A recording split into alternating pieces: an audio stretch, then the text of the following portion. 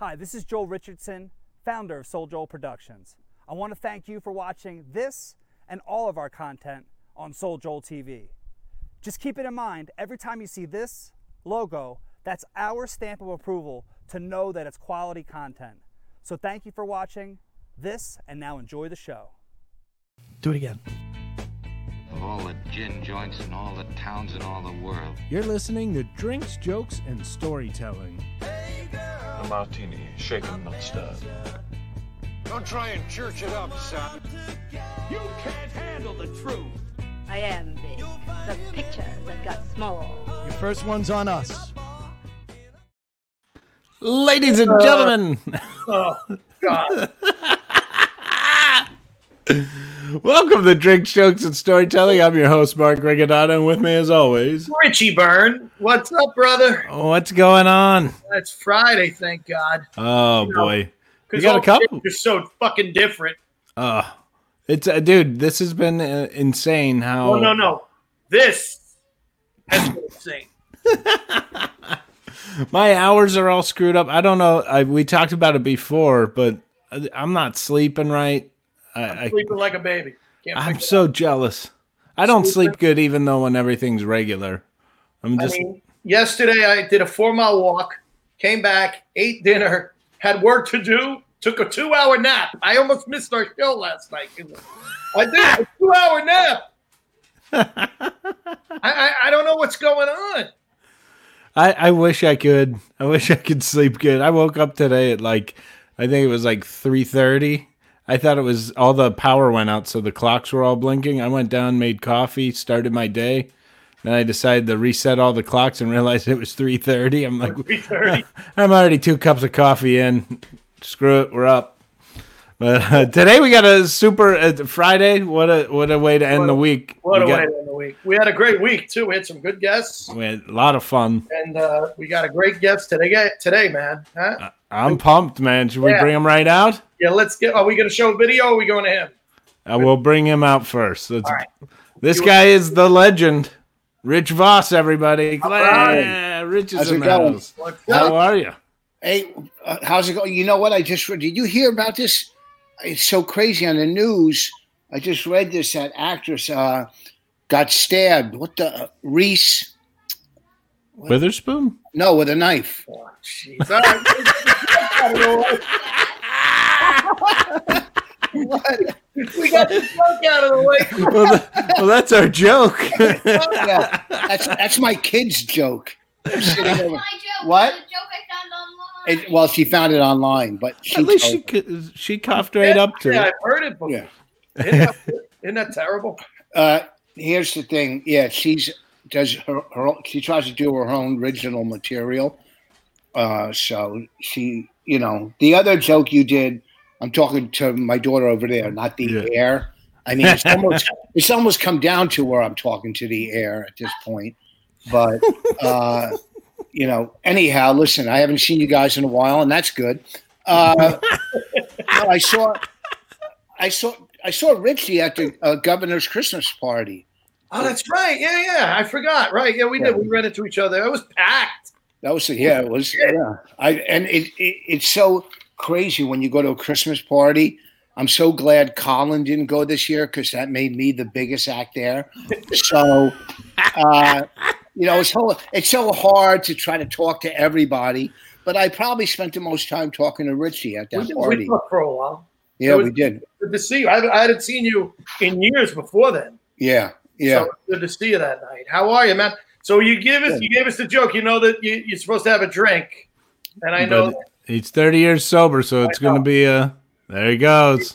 34 years sober. 34 years. Congrats. 34 years. So yeah. all right. So I did it knowing 34 years ago that someday, things will pick up, my life will get better, and I'll be able to do a Soul Joe podcast.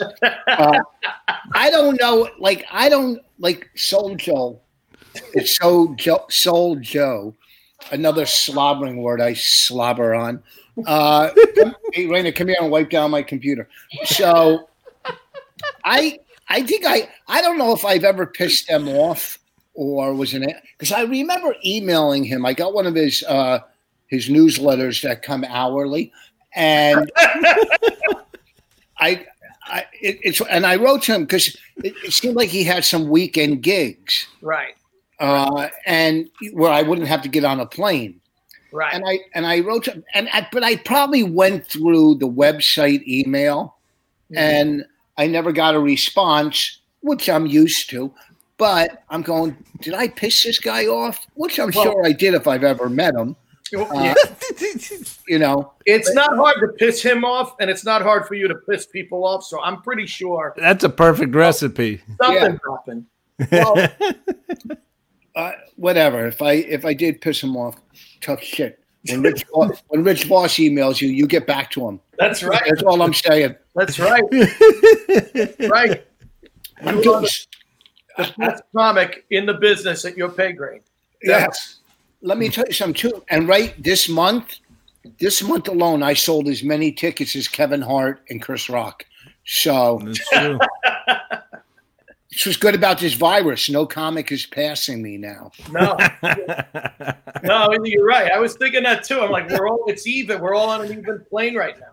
I on Facebook, do you ever read like people put on Facebook 10 bands I've seen, one is a lie. Oh yeah. And I was going to put 10 clubs I wish close, one is a lie. And I was going to put every club that won't use me.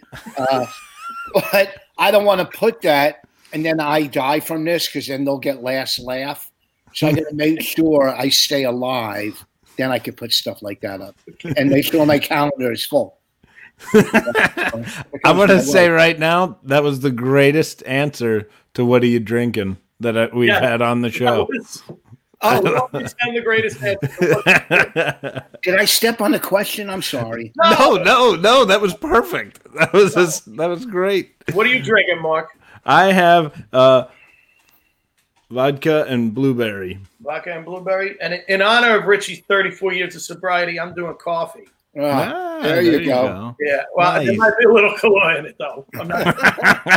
I am Irish, after all. Okay. You know what? I don't want to say what pussies you guys are, but why don't you have like what type of crack or meth are you doing Fridays? All right, be real men. Anybody can have a drink, but sell your mother's car to get high. All right, then talk to me. Richard, speaking of coffee, Richard, it was like my second day working at a club, and you were talking, I don't remember who the other comic was, and they were like pontificating on their theory of comedy, and you're like, how long you been in the business? The guy goes, 20 years. He goes, great, give me a cup of coffee. I was sitting at the podium. I was like, it was like my fourth day, and I'm just sitting there like, like this is how they talk to each other? I'm in trouble. I said that to Chappelle when he was 16. He always remembered it too. He always like, you know what he said the first time he started comedy when he was like 15 or 16 down in DC, and I remember working Garvin's, and he came in, and someone goes, "This kid's funny" or whatever. Yeah, shut up. Oh, I guess they were right. Yeah, they were. Mark and I. Mark came up with a great punchline for me when we were in Cabo. Mexico. Yeah. Cabo.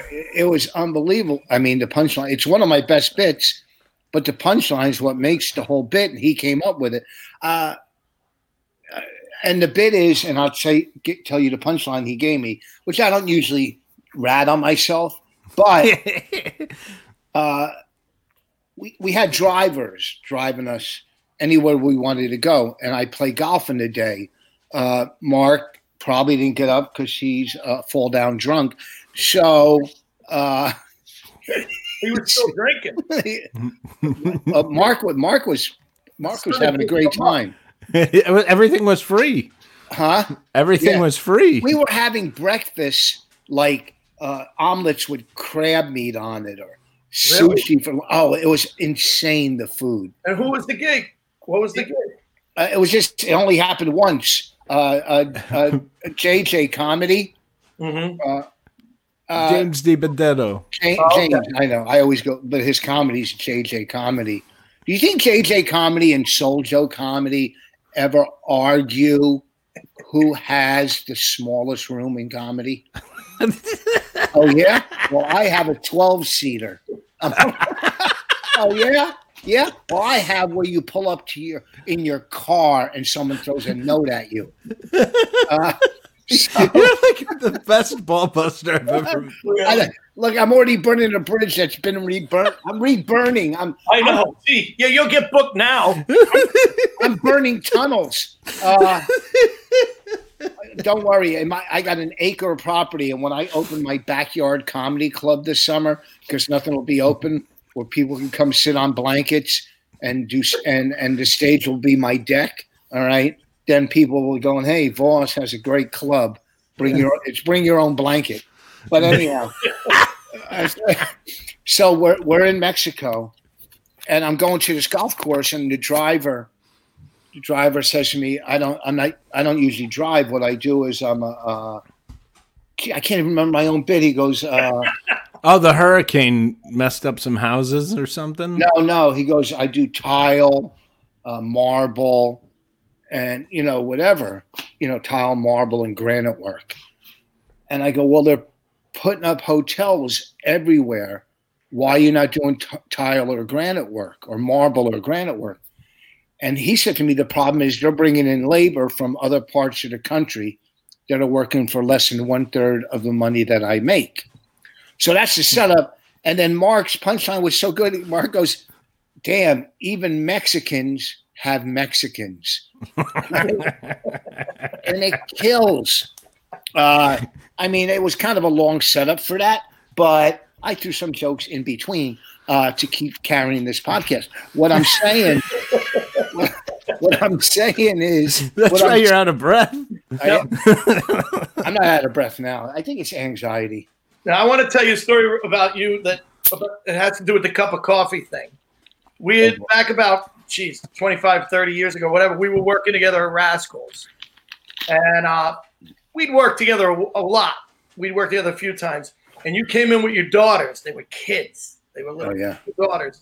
These two pretty little girls, cute as can be. And he goes, hey, this is Richie Byrne.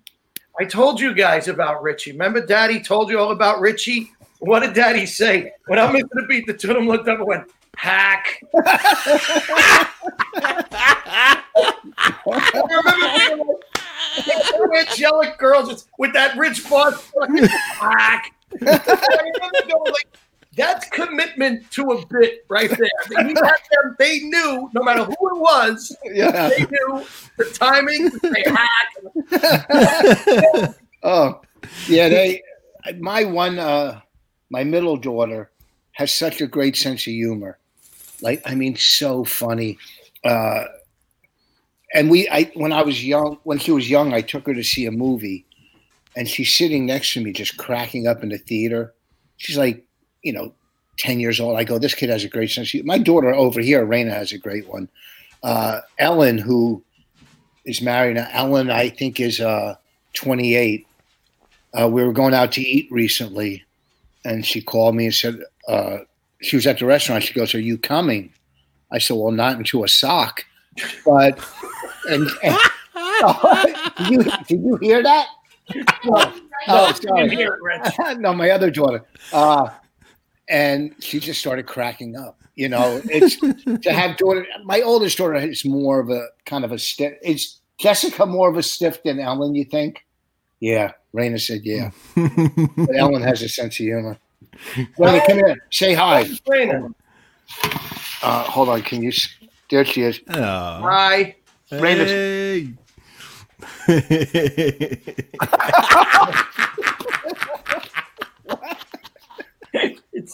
It's Daddy's little girl. Boss family, but it's a family show. I remember being on stage. You did my variety show, and she was just born. She was in the at Caroline's. Yeah, and you said he's on. Mark, this fucking guy's on stage, and I tell the audience, Richie just had a baby girl, and blah blah blah, and everybody claps, and Richie goes, "Yeah, I have a really early picture of her." And he shows me a picture of his dick. Oh.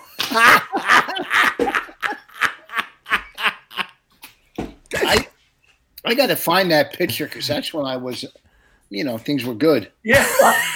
I was That was back in the day. Well, You didn't give a shit about you. That was just for me. Like you didn't care that the audience didn't see the picture. Only I saw it. Yeah. And even I'm like, what am I looking at? I go, oh my god! Where you guys staying? Where are you guys at? Like, where are you at, Richie? I'm in Long Island. I live like a couple of miles from Brokerage and Governors, like right in between. So, Do you have a house or apartment? yeah, house. Yeah. Are you married? Yeah. Oh, okay. Yeah. And Mark, where you at? I'm about 40 minutes south of you. I'm in Ambler, Pennsylvania. Yeah, he's far. That's west of me, but Amboy. Wait. Ambler. Oh, Ambler. Yeah. Yeah. If I went down 202 Yeah. through New Hope or whatever. Yeah, right out. I'm right by New Hope. Oh, you are? Oh, a lot of frequent nights in New Hope. Oh yeah, I love the nightlife. Yeah. Ambler is a weird name. It sounds like a gay magazine. Reading Ambler. Doesn't what's his? I don't want to start trashing Bookers. Doesn't that guy down there in Pennsylvania? I'll tell you a story. I don't want to say his name, but you'll. I don't want to say his name, but it kind of, if you think of Peppermint Patty, anyhow, the second half. So I worked for this guy a couple times. I did door deals. And, so I didn't make a fortune, but I didn't have to get on a plane. When you don't have to get on a plane, it's a plus, especially when a gig is less than an hour. Like the Stress Factory is like 20 minutes from my house. Yeah. It's the greatest gig ever. Yeah, I started when it got to no gas or no tolls. Like when you didn't have to go over a bridge. That's when you've been doing it too long. When you're like, I don't have to go over a bridge. I'll do it for, Yeah, it's great. And when you go, I can go home tonight. I don't, and I'm just in a hotel. Right. So, I did a couple door deals, but the owner, Booker, whatever, who's been around forever, he's like, the first time I worked there, crushed. None of us are going to fail on stage. We've been doing this so long. You're just not going to fail. Right. Whatever audience, you know how to read an audience. I know I'm not going to fail. I just know it because of how long I've been doing it. It doesn't make me great. It just makes me experienced. So I know what I'm doing. So the second time in, after the Friday night, he goes, I know my audience. Can you tone it? Whatever, do this or that. I go, yeah. And it's not the greatest gig. So like a year later, I email him. He doesn't get back to me. And then he gets back to me after a text or email and says, I love when we're going to go in another direction or this and that, because I don't want to pay the money I was getting. Even though it wasn't a ton, it was 2 or 3 times more than they would pay a headliner, probably. Mm-hmm. And I wrote him back. I go, it's a blessing that you're not using me again. Thank you. Because just the fact that I would email you for work shows that my self-esteem is falling apart. So I could show you the text. I left my phone in the other room. I got so many of these stories, and there's so many great club owners that you love, that you get, like Jimmy at Governors or Corey up in Rhode Island. I can name a million club owners that are the greatest, nicest fun people to work with. But some are such fucking douchebags that, and just same with comics. There's great comics, and there's douchebags like me. So there's this club in this is so funny, in I think Bloomington, Indiana. Anyhow, I called a guy, and I don't think he was a fan of all the Tough Crowd comics, the ones that used to do Tough Crowd, because he thought we were all right wing. He's a real liberal guy, this guy I heard, and I'm not right wing at all. If anything, I'm more left, but I'm moderate. I'm more moderate. Okay, I'm not. I'm not Paul Bond right, and I'm not. After industry left or whoever, moderate guy, and there's nothing wrong with it. If that's your politics, that's your politics. I don't give a shit. I'm friends with Paul, and I'm friends with people. You know what anyhow. Yeah. So this guy hated Tough Crowd Comics. So I called him one day. He goes, I don't know if you're right for the room. I go, really? I know I can work your room. You know, I've done alternative in Portland. See, I know I can. Then he says to me, he goes, well, I have used Magic Axe before. I go, did this fucking guy just compare me to a Magic Axe? What the fuck? I have used Magic Axe before? So, okay. And I hung up, and my wife's in the car going, you let that slide? I go, I heard it's a good room. So I emailed the guy. I emailed the guy for a year. He never got back to me. So finally I texted him. I go, look, I've done this to him. I could tell you a great story. I text him. I go, look, I really want to work your room in a text. I wish I had my phone. I go, I really want to work your room, but I don't like you. So the weekend I'm there, can you try not to come in that week? And he wrote back, I'm good. I go, so I'll take that as a maybe.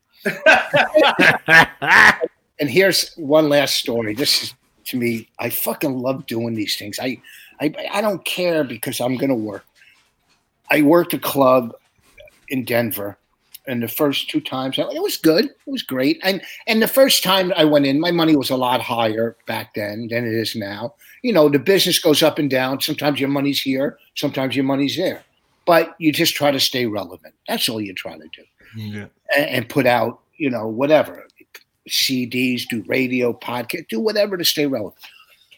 So the last time I was in, the Thursday night, I had so much anxiety, and she wasn't there, but I didn't have a great set. And I think there was a comic watching me, and it made it anyhow, she wouldn't bring me back. She said whatever, just wouldn't bring, okay, she wouldn't bring me back. So like 4 years later, I'm working Syracuse Funny Bone. I like all those rooms. And the middle act, who was great, I think he passed away. I don't remember his name. Great act, great writer, old guy. He was an old guy. Was it Mike Jacobs? Nah, he's from Denver, but he was an older guy. He was, you know, anyhow, he said, I do a podcast with her. You know, he's milling for me. And he goes, I'll talk to her and see. And so I write her an email like a month later. Hey, let's, you know, try to start over from the beginning. Let's, you know, let bygones be bygones and see if we could start and work on a new relationship, right? So I sent that. So no response. So I wrote to her again. I go, from your lack of response, it looks like you want to move forward. Here are some availabilities. So I left her availabilities, right? No response again. No response again. So 2 weeks later, I write to her. I go, hey, look, I don't want to push my luck, but can I bring my own middle act?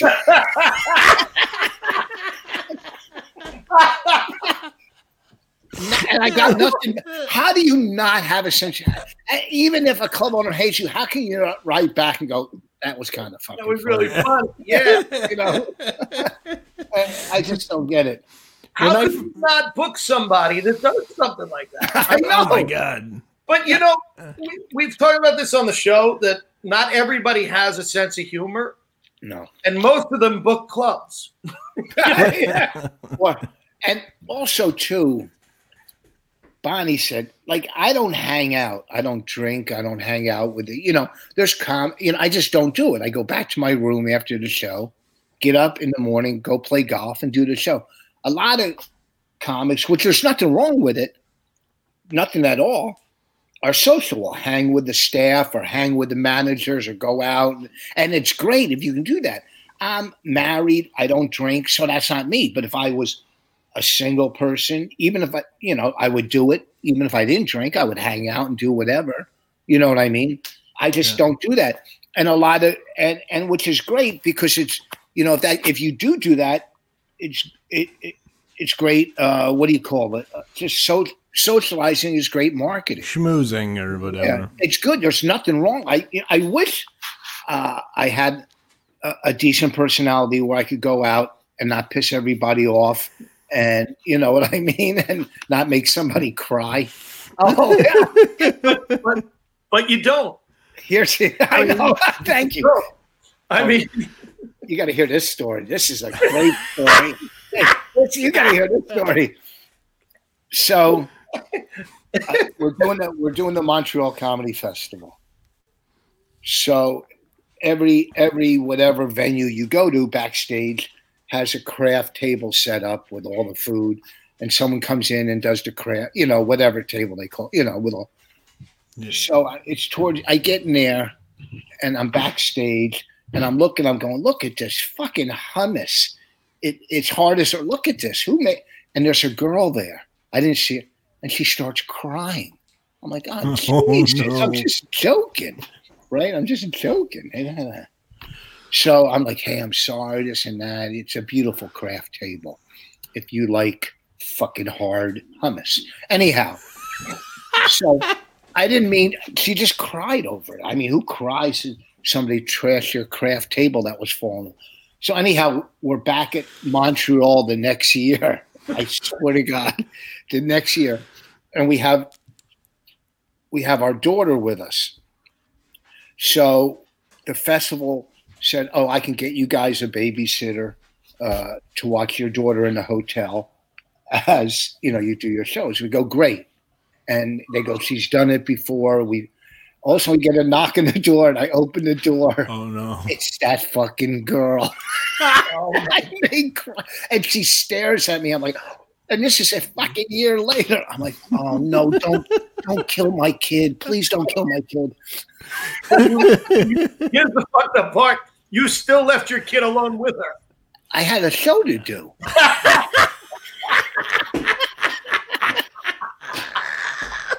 You know, I understand. You can listen. You can always have another kid, but the festival's once a year. Yeah, I know. I know. You never know. You know, this might be the year things happen. This could be the year. Rich, something that's pretty awesome is every time something cool in my life has happened, somehow you were there. When I first started comedy, you can never say that, Mark. Not even Bonnie can say that. I'd call her down, but she's cooking. Then I have her. I got her doing some yard work after. Good, go ahead. Good. I got married at Governor's. Rich was headlining that weekend. So when we go down to do stuff with the club because we were getting married on the Sunday. And we go down and Rich was headlining. So me, Marshall Childs, and a bunch of other guys come down to Rich's show. And like, really? Let's watch a show and then, you know, and then we'll get ready for a wedding. Are you still married? Yep. 2 kids. Get out. You got 2 kids? 2 boys. Do you have kids? Well, me, no. No. And you have 2 boys? I didn't know that. Yeah, I got a 4 and a 5-year-old named Duke and Axel. Oh, wow. Yeah. I have fish. Well, yeah. But see, the difference is fish can't say to you, Daddy, when are you going to start headlining? Fish can't say that. We're in the middle of a Zoom meeting. It was all of us, and we're on. And my 4-year-old comes in through the door, walks right over, makes sure he's on camera, moons everybody, and then takes off running. I was like, that's my kid. That's my boy. Ass humor's always funnier. Mark said, whatever happened with that movie? We have a clip. We have a clip. I before we go to the clip, I want to say you were one of my favorite people to work with because we had lines written for you, and then I just went over to you. I go, Rich, your only goal is to get Provenza out of this bar, and you took. I think we shot the scene like 5 times. Each time, completely different. One funnier than the next. We had to stop like 3 of the takes because the owners of the casino were laughing so hard we were picking it up. And we're like, guys, you have to stop laughing. Like, we can't have laughter in the background when a bartender's berating a customer. But I have the take we used, and then I have another one of my favorite bloopers. Oh, God. I stink. I know. Oh, dude, you were so good at it. Let's roll the clip. Oh. Oh, yeah. You know, Ernest Hemingway used to sit in the oldest bar in Key West, Florida.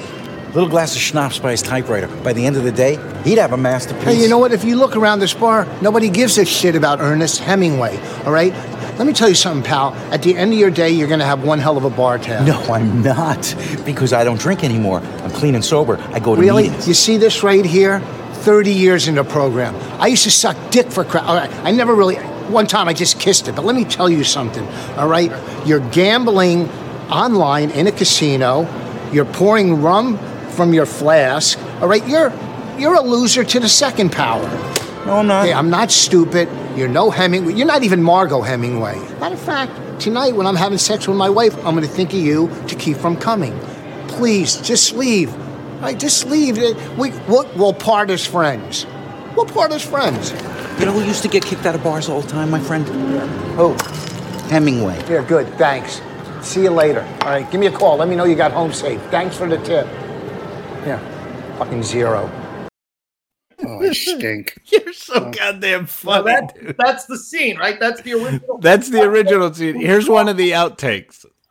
People that are sober get puppies. People that drink in bars pouring rum from their flask don't have puppies. Okay? Bye. Oh. Dude, you crack me up so hard. Years ago, Rich, That's horrible. you and I were talking about acting. Uh-huh. And you said, I fucking suck. Which I don't agree, but I suck. And I go, dude, how bad can you be? No, I suck. You go, let me tell you something. If they made a movie about my life, they would cast an 87-year-old fat black woman to play me. I'll tell you what's is there anything, do you guys do anything with the movie? So we hit some festivals, and we got in a few festivals, and Montreal reopened the shorts, the shorts. So we were going to try to take it up there, and then it got postponed. But if it after Montreal, we're going to just try to release it somewhere online because do it online. It was so goddamn funny. You guys were so good. Let me tell you, just for me to do something with Provenza was. You know, Provenza's been in a lot of stuff, man. Oh, yeah. You know, Overton was so excited to see you. Get out of here. When he was so goddamn excited. Rich Voss is coming today. Oh, my God. He's another guy who's a legend in this business, Rick Overton. I mean, he was in Willow. He's been in a lot of stuff, too. Yeah. Oh, my God. It made me look good. Seinfeld episode. Oh, my God. He's As a director, it was the greatest thing ever because I really didn't have to do anything. You guys were all so good. I just sat and watched. I mean, the fact that you had Provenza, Overton, and when I heard Don Jameson, I said, come on, this can't be happening without Florentine? Get out of here. Here's two acting things. You played Lenny Bruce.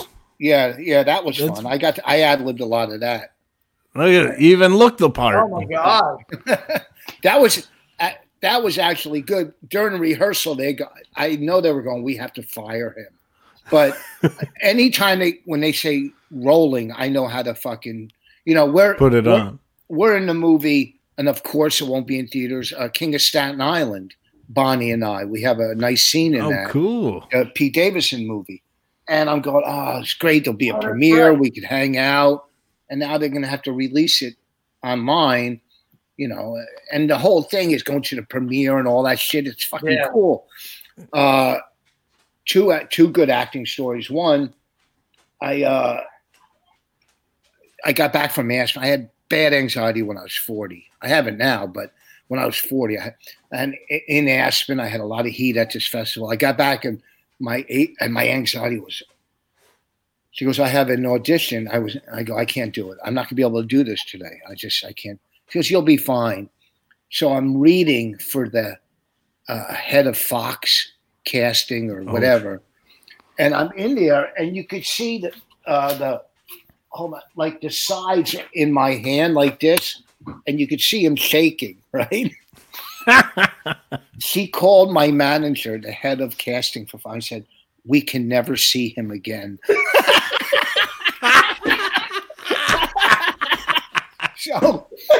So Fox picks up Radio Gods. We have to drop you. This was so long ago. So here's another. We're doing. This is a great story. It's got to be on video somewhere. I'm doing Opie and Anthony one morning, and me and Norton used to fight and argue who's the worst actor. You know, I love that. I remember that. I remember. Yeah, we used to argue because he always blinked, and he always fucking like on all his. Well, you played Lenny Bruce. He played Don Rickles. Yeah. Jesus Christ! This is people. So we're always arguing who's the worst actor. So I get a call the night before I'm going in from the producer, Steve. May you rest in peace. He passed away. Steve, he goes, we're going to have you do a scene tomorrow with Norton. I go, oh, great. Send me the sides. He goes, I'll give them to you when you get here tomorrow. I'm like, ah. So I get there and I go, oh, you're going to do a scene with Norton. We'll see how bad you both are. Right. A scene from A Bronx Tale. Right. So I go, okay. So they have 2 mics set up on the floor. They go, we're going to go to break. And after break, they give me the sides. Now I have the sides and I'm doing a scene and I'm standing, they go after break, we'll come back and do the scene. So I go walk by the mic and they cut back from break and Norton's not standing next to the other mic. I'm going, what the fuck? And what's his name? Kaz Palomar. What's his name? Say his name? Palminteri walks in. And I have to do the scene with him, the writer, creator of A Bronx Tale, and the star. So now I have to do the scene with him. Yeah. Right? And it's going so bad. And I look at him, they're all laughing at me. I go, it's not me, it's him. He won't look at me. I can't connect with him. I'm not working with him. I go, I can't work with this guy. And I did a scene with him, and it was so fucking funny. Wow. And Great story, Rich. I stunk so bad. It's got to be online. I'm sure it's online. If you go O&A, Voss and Kaz. Well, that's when you said you and Norton used to fight over who was the worst actor, who sucked as an actor. I think people think like you'd go, no, you're worse. No, you were going, no, I'm worse. You didn't make that clear to the audience. It's the exact opposite of every actor in New York. Well, and here's the thing. I mean, with acting, like that we did for Pete Davidson's movie, King of Staten, the director, Judd Apatow, the directing was great. If you do this, do that, it's easy. Especially if you get to ad-lib. If a comic gets to ad-lib, you're going to knock it out of the box. Right. And the writer's going to feel like he's a genius because everybody's laughing at everything. Yeah. But also, too, when people go, well, you're not a great actor. I go, well, I'm a comic. That's like telling a fucking brain surgeon you can't do root canal. I'm a comic. You know what I mean? I didn't study Shakespeare. I fucking am and I'm a decent comic. But I would pay to see you do Shakespeare. Oh, I'll do it for you right now. I'll do something. That would be awesome. I'll do something from The Tempest. I hope my film here. Ready? I'll do it sitting down from The Tempest. Oh, let me take my gum out. Wow. That's how you know he's serious. He's getting in character. It's from The Tempest. Ceres, most bounteous lady, thy rich leaves of wheat, rye, barley, oats, and fetches. That's all I know. I quit the play. After that. Most bounteous lady. That's the joke I told you last night, Rich. The right. Richie, the world's worst actor with the biggest ego, gets to play Hamlet.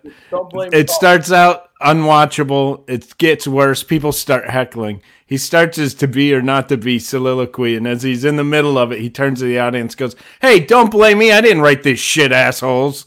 But you've done a lot of amazing things in your career. I mean, you know, great. You're also a director and a producer. You and Bonnie did a show together. Right. You did Women Aren't Funny. Well, Bonnie directed it. I produced. You produced. And I was in it with her. I gave her Bonnie. Bonnie's fucking brilliant. Directing really and good. writing.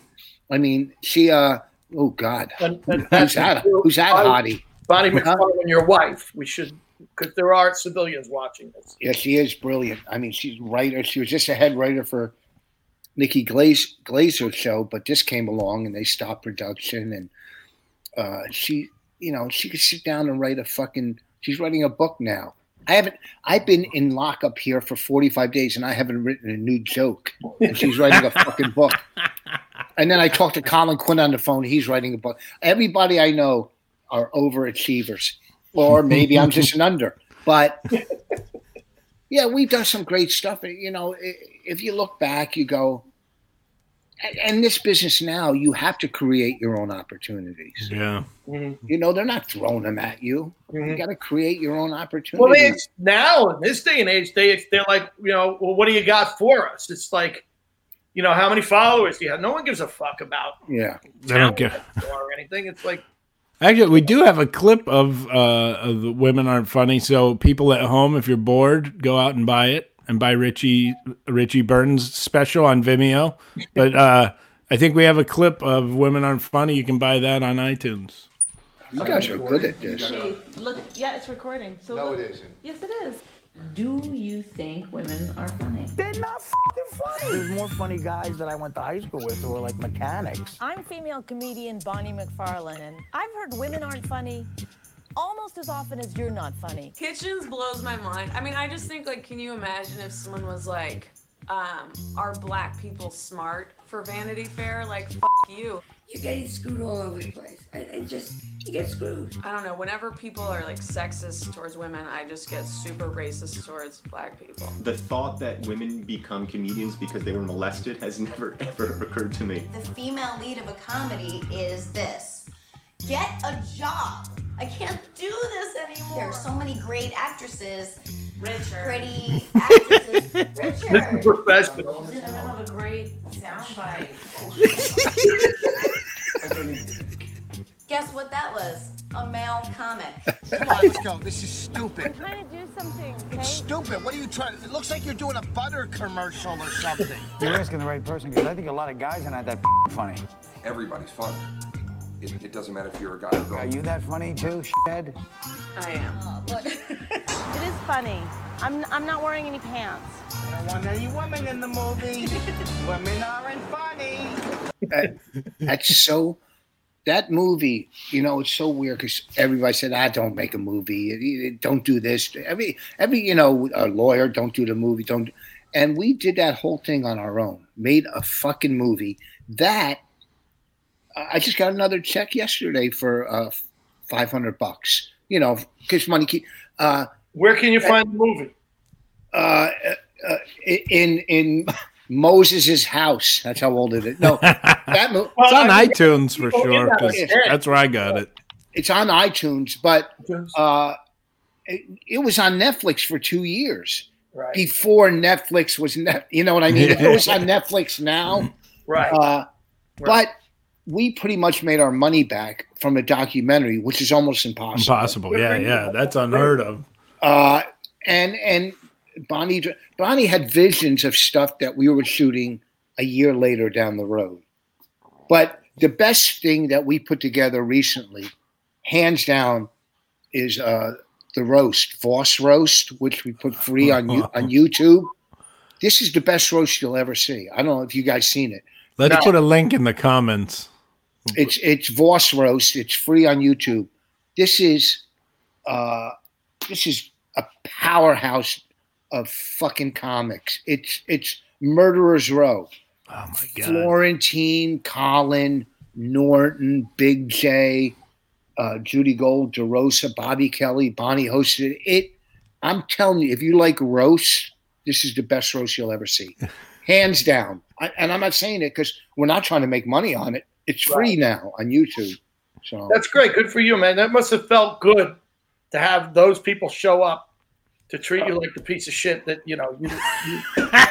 Thank you. Right when this pandemic hit, speaking of powerhouses, you guys were doing a tour, the Creeps with Kids. Yeah, Creeps with Kids tour. Me, Florentine, Bennington, and Bobby Kelly, and another show that from beginning to end.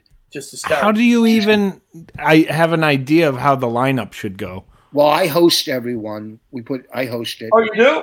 Yeah. And then Florentine, then Bennington, then Bobby. Bennington, everybody kills. Yeah. It's just from beginning. I walk out from the beginning as a host. Because the great thing with radio and Bennington and stuff like that, they're fans. They're coming to see you. The room isn't papered. It isn't somebody that was waiting at a bus stop to go, oh, fuck, let's go use these tickets. They know who you are. Yeah. So already, the table's set. The table's set.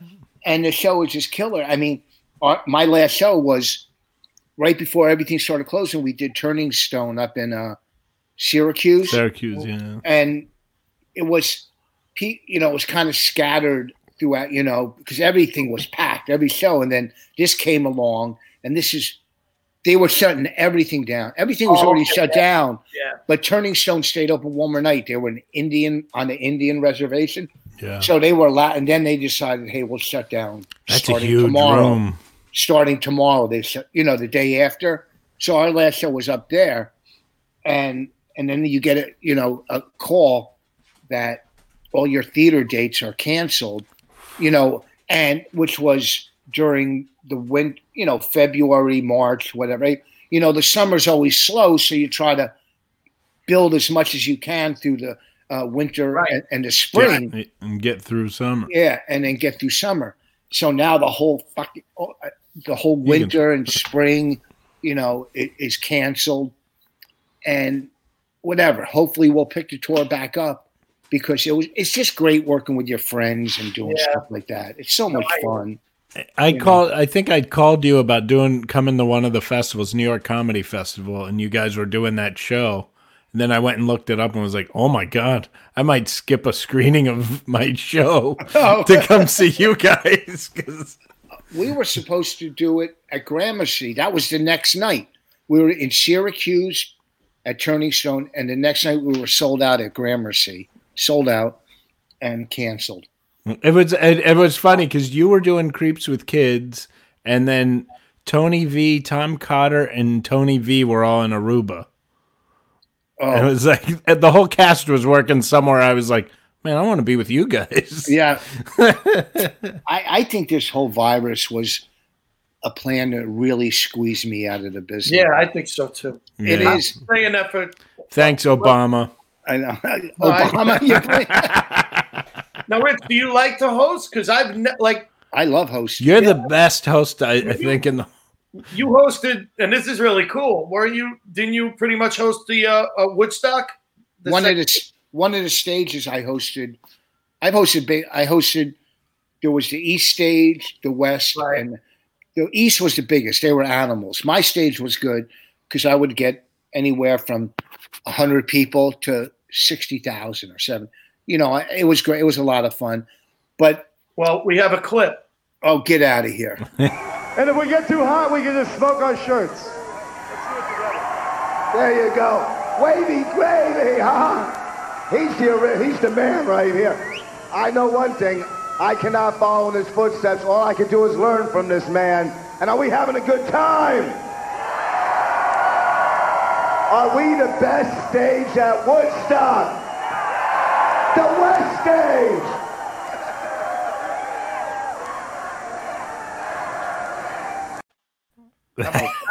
That had to be insane. It was. I was losing my voice then. You were. I remember that hat. Can't go wrong with that.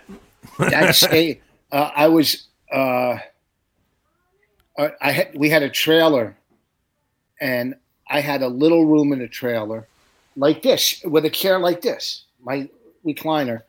And then the rest of the trailer was for the bands. Right before, we stayed in a hotel, but, right before they went on it. So I walk into my trailer, my side smoking a cigarette. Some guys in there goes, "Can you get out of here?" I go, "Fuck you. This is my part of the trailer." I go, "You scram." Well, he was the lead singer to Buck Cherry, and they would have bet. I love that band. After they played, I went out and bought his CD, so he won. But let me tell you something. If you had a bottle of water, you could get laid there. Probably the coolest thing, big event like that, I got a call to host at the Washington Monument. It was a recovery awareness.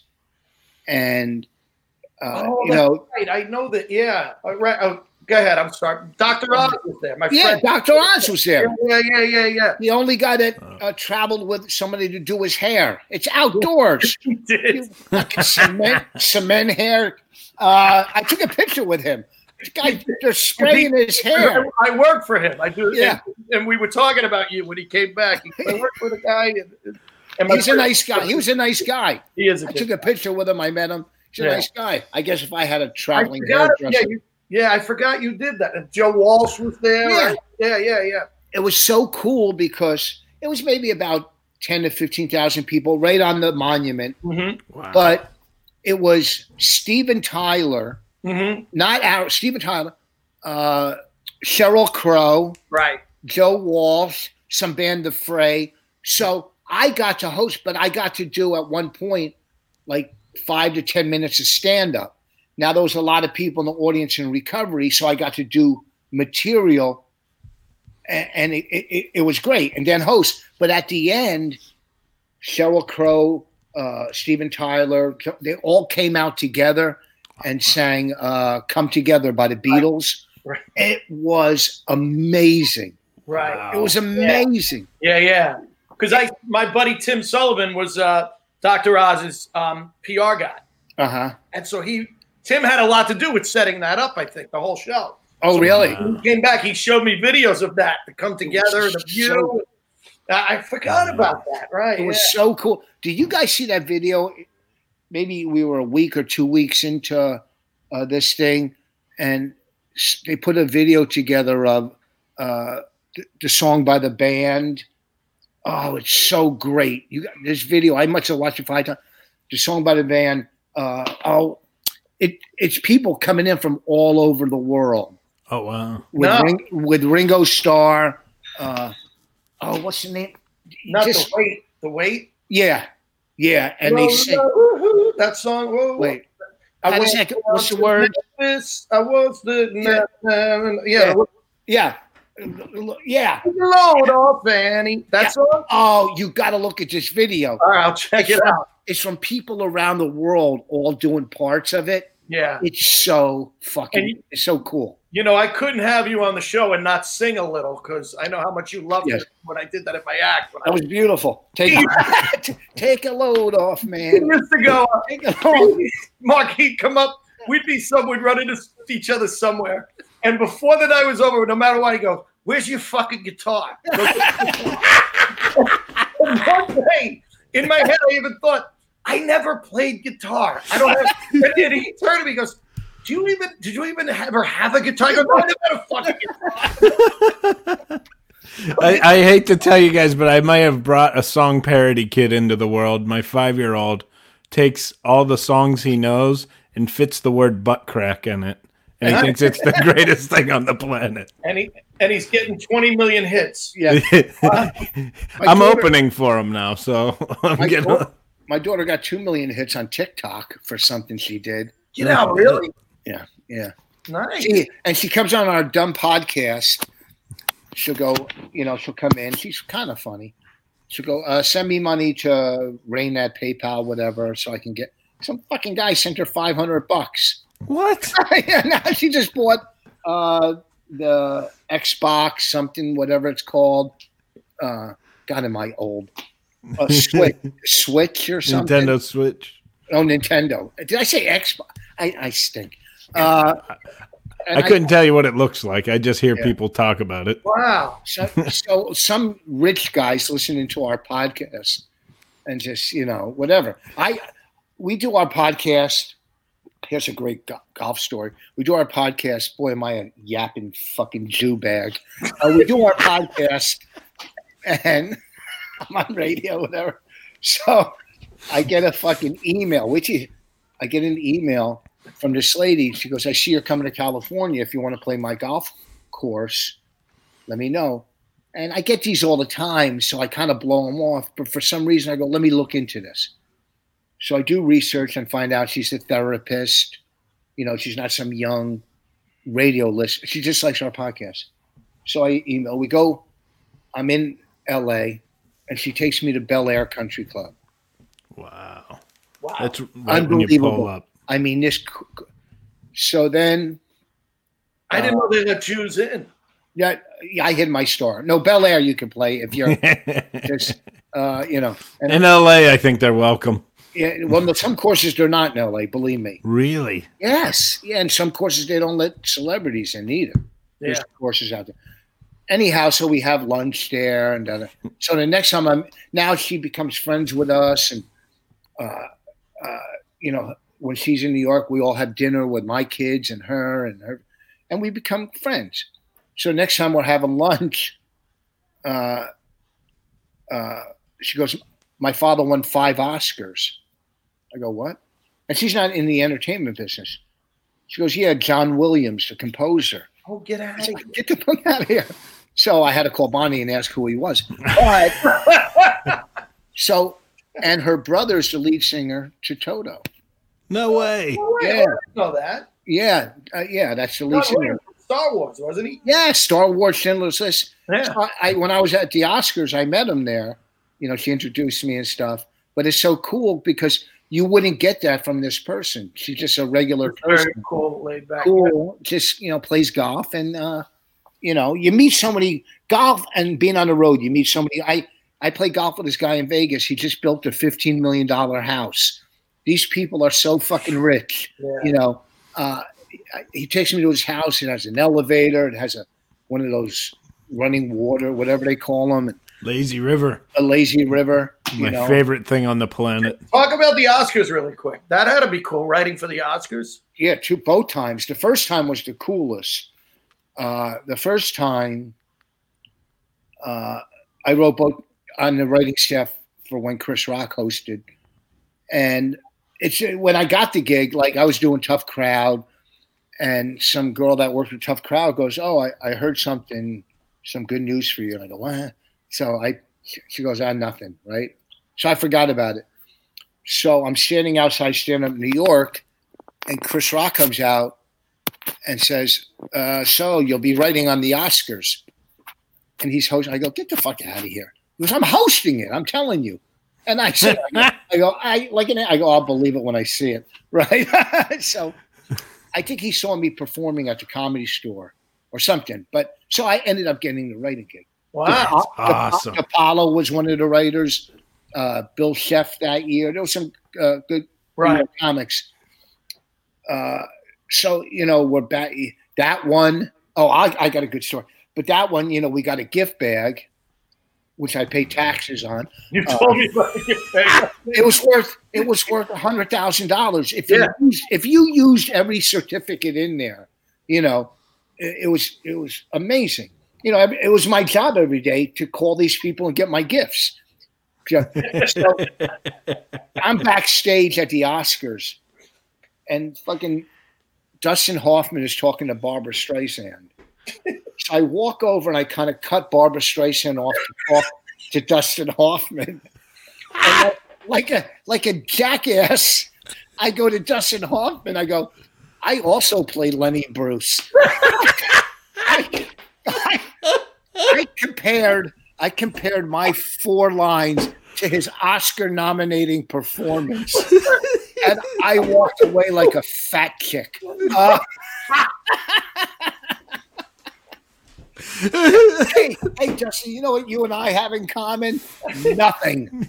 It would have been great if you turned to Barbara Streisand and said, I also played Fanny Bright. Yes, and I'm a Jew, too. Oh, my God. I turned my back to Barbara Streisand. That's so great, man.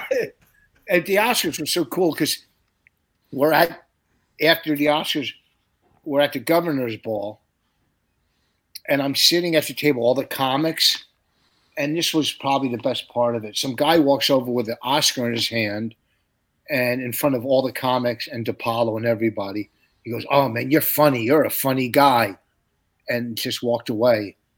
And that happened in front of the comics. Someone holding, I don't know who it was. I think it was a director. That's you. Yeah, he walks up to me with his Oscar and goes, "Oh, you're real funny." He must have saw me somewhere. But just the fact that he said that in front of the other comics. Right. Yeah. Yeah. Hey, fuck these peasants. I'm coming to your party, right? I know I'm writing on the staff for Chris, but they write for me. Fucking Richard. That has to be awesome to have one of the biggest names in comedy walk over to you and say, like, "Hey, you're going to write for me." It's weird. Yeah, and the thing is, working with Chris, it's great because he pretty much is coming up with everything. You might just add a line here or a line there or that or that. Every now and then you might get your own bit in, but he loves comedy so much. If you hang out with him, you're talking either sports or comedy. We'll sit there talking about great joke writers and great comics. He loves comedy. He really does. Right. I've walked down the street with him in New York, and he'll take pictures with people. Sometimes he's in a rush, but he's basically, I was working on a movie with him, and I think when Madagascar, he was one of the voices on, I think, Madagascar. Right. One of these little kids were going nuts. Yeah. I don't know the character. Yeah. Me and him were walking down the street one day, and some guy stops and goes to me, "Man, you're fucking funny," and doesn't even recognize Chris, and just says to me, "Oh, what a good feeling." I go, "Hey, you see that, buddy? Huh?" Chris Rock and Gilbert Godfrey are the two most filthiest cartoons. If the kids only knew. I was walking down the street with him. Oh no, that was Tony Rock. But anyway. Yeah, I mean, listen, we all have great stories in this business. It's too bad it's over now. But it is. It really is fucking over. It's over. I was bitching when Google became a thing, and you had to hear some young comic retell a story he Googled, and you're like, "I was actually there," but they'll tell you what happened. But now this is the end. I think it's going to be a good year until they find a vaccination. I mean, no one's going to. Yeah, I'm going to go sit in a club and listen to a fucking comic. I know. Would you go work a club? I'd work a club. I just wouldn't go near people. Yeah. And we'd all have to have our own microphones. Yeah, I said that in a post. You got to bring your own mic. Yeah. It'd have to be clubs like the Funny Bone where the green room's attached to the stage, so you don't have to go amongst the people. Yeah. You can get the fuck out right after. Oh boy, my CD sales are going to drop completely. That's why I make all my spending money after the show, selling CDs. If I could do comedy tomorrow. Look, I don't say I got to go food shopping at times, and I got to go to Lowe's or Home Depot. Those are the two places I usually go to, supermarket or Lowe's, to get stuff for my house and my property because I'm working on my property. And I keep away from as many people as I can. I wash my hands. But what's the difference if you go into a supermarket or go into a comedy club if you stay away from the people? I don't know. Who the fuck knows? It's funny because we had a doctor on the podcast who talked about this. The longer you're in around someone who's sick, the better chance you have of getting it. If you're in and out, it's kind of not as easy. You're not going to just walk by somebody and go, "Oh my God, now I have it." But you're sitting in a room with someone. And they're laughing right over your shoulder or blowing it at the stage. See, it's even worse. Right. I'm going to go back before any of you because nobody laughs when I do my Do you remember when smoking in the club was a thing? Do you remember you'd be on stage and people would laugh and it would billow smoke right at the stage? Smoke through the lights. Remember that? Yes. And I smoked and would go, Jesus Christ, I can't even. This is too much. That was my tell. After a punchline, I take a drag off the cigarette. You know, yeah, I remember smoking on the plane. But yeah, when I guess every outdoor comedy. I got to start my backyard comedy club. Yeah. Outdoor comedy is, I think somewhere, this guy is doing a comedy at a drive-in or something. Del Pizzo, I read online. Oh, really? Yeah, did I slip and call him a comic? I'm only kidding.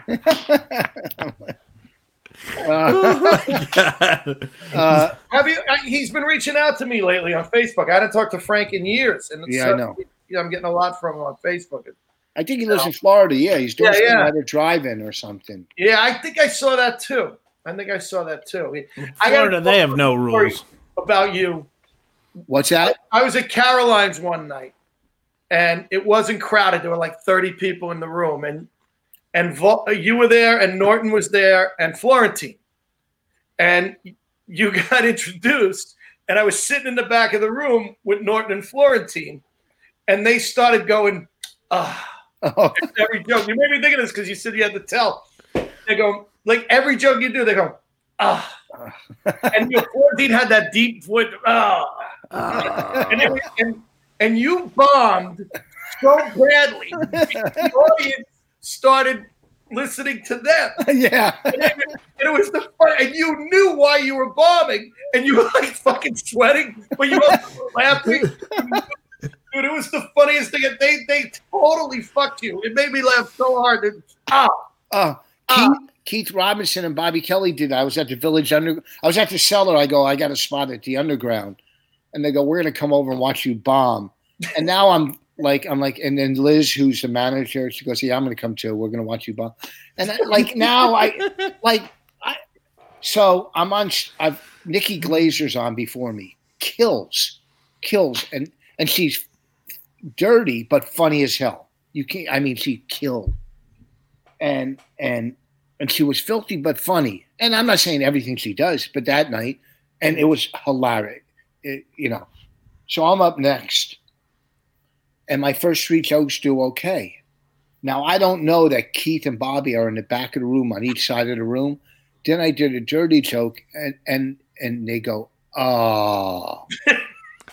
So now I didn't know this. So now the back of the room is like, oh man, that's true. And my next couple jokes, they're going, oh, and I don't know they're back there doing that. And I'm completely losing the audience. And I start snapping on them. I'm like, what the fuck? The girl before me was talking about her fucking pussy for 10 minutes. Then one girl turns to her friends and goes, what's going on here? That's how audiences aren't the smartest sometimes, where 2 guys can groan and turn a whole audience around. Ruin it for the whole night, too. And that's the same with laughter, how laughter is contagious. Mm-hmm. If people are cracking up, then you're going, oh, this must be funny, But there's nothing better than watching a comic. I've watched Dennis Ross sweat on stage so bad. Sweat pouring down. When he was. I've always said, when you know you're good when you bomb and you get a kick out of it. Yeah, that's years. When you're on stage going, man, this really sucks. Because you're always fucked up about it when you're insecure. But once you're good enough, you're just like, all right, fuck it, it's you guys. I don't give a shit. I took one on the face. We were doing a Schuler gig, me and Norton, when he started, and he did all right. And I went up and I'm bombing for 45 minutes in front of that big glass fucking that room where you can look outside, and even people are driving by could tell I'm bombing. And he had so much fun watching me fucking bomb for 45 minutes. Hey, listen, I used to do black rooms. I mean, the toughest rooms on the Peppermint Lounge, and you had 30 seconds. I've seen people bomb so fucking bad that they would leave rooms and go get fucking job applications. What white people? You bomb in front of white people, you can handle, but black people. I bombed once at the Columbus Funny Bone in front of a black audience. It was so bad they played Phil Collins. I can hear it calling in the wind as I walked off stage. I don't want the first white comic on Def Comedy Jam. Yeah. Cool. But I know a comic that's a major comedy star now. Major. And he was at the Peppermint. This room was just scary. There was 500 people in the front row sitting like this. Everybody who was who's who in Jersey would go there to the Peppermint on Thursday. Shannon Briggs, a boxer, would be there. Queen Latifah, Naughty by Nature. This was the comedy. And this comic, who's a major act, was on stage bombing, and some guy just walked up to the front of the stage and started plucking chicken bones at him like that, going, "Oh my God." How do you deal with that? How degrading that you're like going up and bearing everything, and they're just throwing chicken bones. I would have been like, where do you think you lost them? And that's Drinks, Jokes, and Storytelling. You guys are awesome. Rich, stick around. Last call. Thanks for listening to Drinks, Jokes, and Storytelling.